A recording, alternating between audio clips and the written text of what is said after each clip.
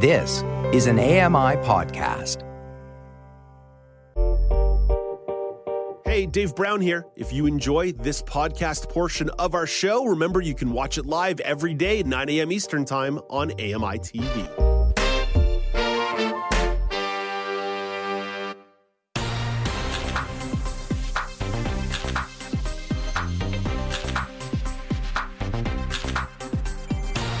Welcome back. It's the Now News panel on AMI TV. I'm Dave Brown alongside Joeita Gupta and Michelle McQuigge. One more topic on deck for you, and it comes from the world of entertainment. Taylor Swift fans in Canada have another chance to get back together. Forget a cruel summer in 2024. It'll be back to December in Vancouver.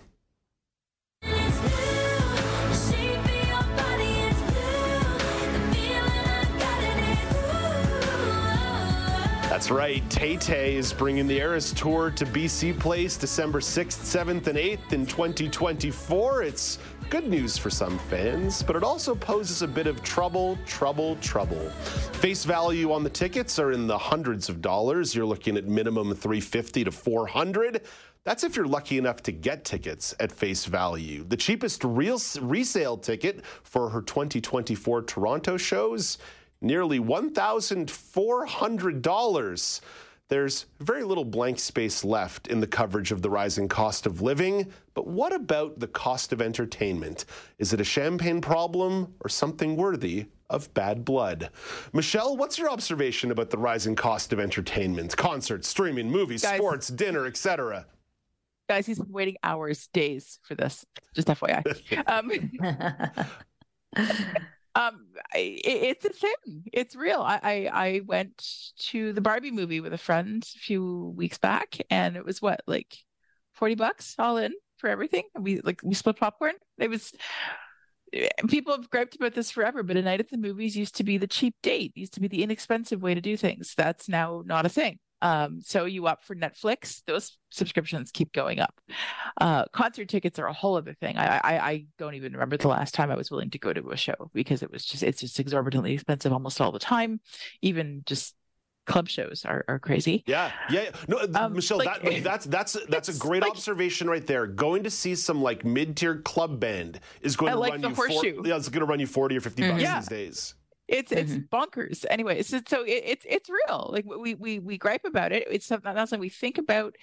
It will never get the kind of attention like the parliamentary committees that bread price fixing have triggered. But it's real and it's a problem because, frankly, in the world we're in, people could use some breaks. Yeah, Joeita, Michelle hit it right there, because I do think that although entertainment could be perceived as a champagne problem, it is still important that people get escapism here and there. And it really strikes me the affordability of escapism is really starting to run away from the average person. Yes, it is. And I think you're not going to find, again, too many people who disagree that the Netflix subscription has gone up or the price of a movie theater ticket has gone up. And I think it really speaks to the fact that it's not so much the artists, but more this whole resale market around tickets that has become the real problem. And I think that is something that could warrant some government intervention. I mean, you got to wonder how a ticket that was $350 or $400 at face value ends up being resold for almost 3 times that price. And we're not just talking about concerts, but also for sporting events. So those tickets get snapped up this, and they get resold. I mean, it's a really good thing. I have zero interest in sports, otherwise I'd be blowing the budget left, right, and center. Joeita, let me cite an example for you. I was trying to get my dad some World Series tickets. He's in Arizona right now. The Arizona Diamondbacks we're playing a World Series game in Phoenix this week. $835 for the cheapest resale ticket available when face value was like $80-ish bucks. Wow. I love you, Dad, but I don't love you that much. Right? Yeah, no, it's terrible. It's really awful. And I think that's really somewhere that government can get involved because entertainment, because the thing with concerts is historically concerts used to promote record sales.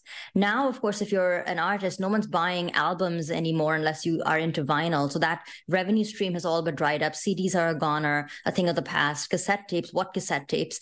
And so now you really get a lot of streaming. And if you're an artist and you're putting your music out over a streaming platform, platform. You're making cents per download. So the concert really has become the way for artists to make money.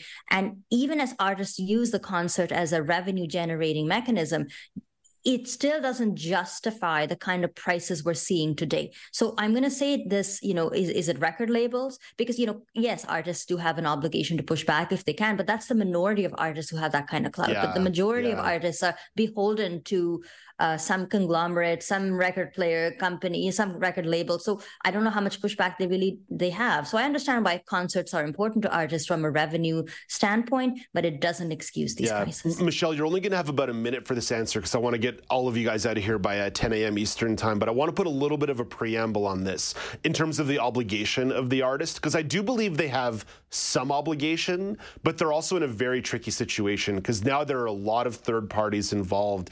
U.S. Congress had some hearings earlier this year about Ticketmaster and Live Nation and venue fees and the things that are being charged of artists to put on a show at a major venue. So I think right now the whole system has a lot of third parties nibbling away at the fringes that's putting artists in a really cruddy situation. But I do think they probably do have some artists, some obligation to try and push back, the ones at least who have clout, and a lot of them are not.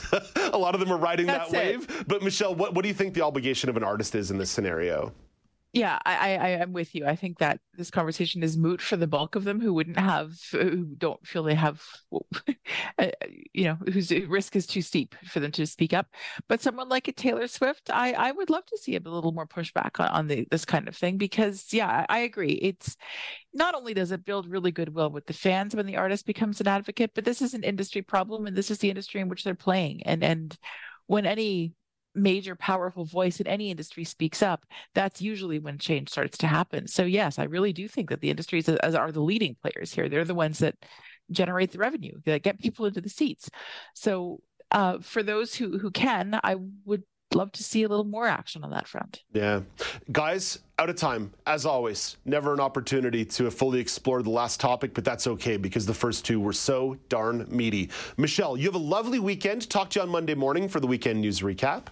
You bet. Have a good weekend. And Joeita, you enjoy your weekend as well. I hear you're going to be in the AMI offices on Sunday. I will not be coming to visit. Yes, thank you. Have a good weekend as well. That's Michelle McQuigge, the weekend news editor at the Canadian Press, and Joeita Gupta is the host of The Pulse on AMI Audio. Coming up after the break, a couple of interesting stories in the regional news update, including a crackdown on magic mushrooms in the Vancouver area. And Brock Richardson stops by for a sports chat. This is Now with Dave Brown on AMI TV, and my girl Taylor Swift with Cruel Summer.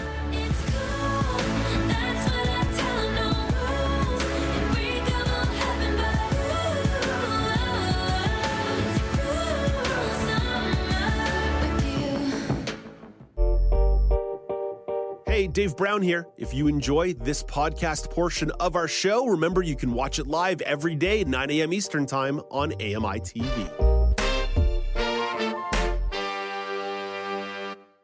Hi, I'm Jenny Bovard. Join me monthly for Low Vision Moments, where I speak with awesome guests about some of the amusing things that happen when you're blind or partially sighted. Watch on YouTube or download Low Vision Moments from your favorite podcast distributor.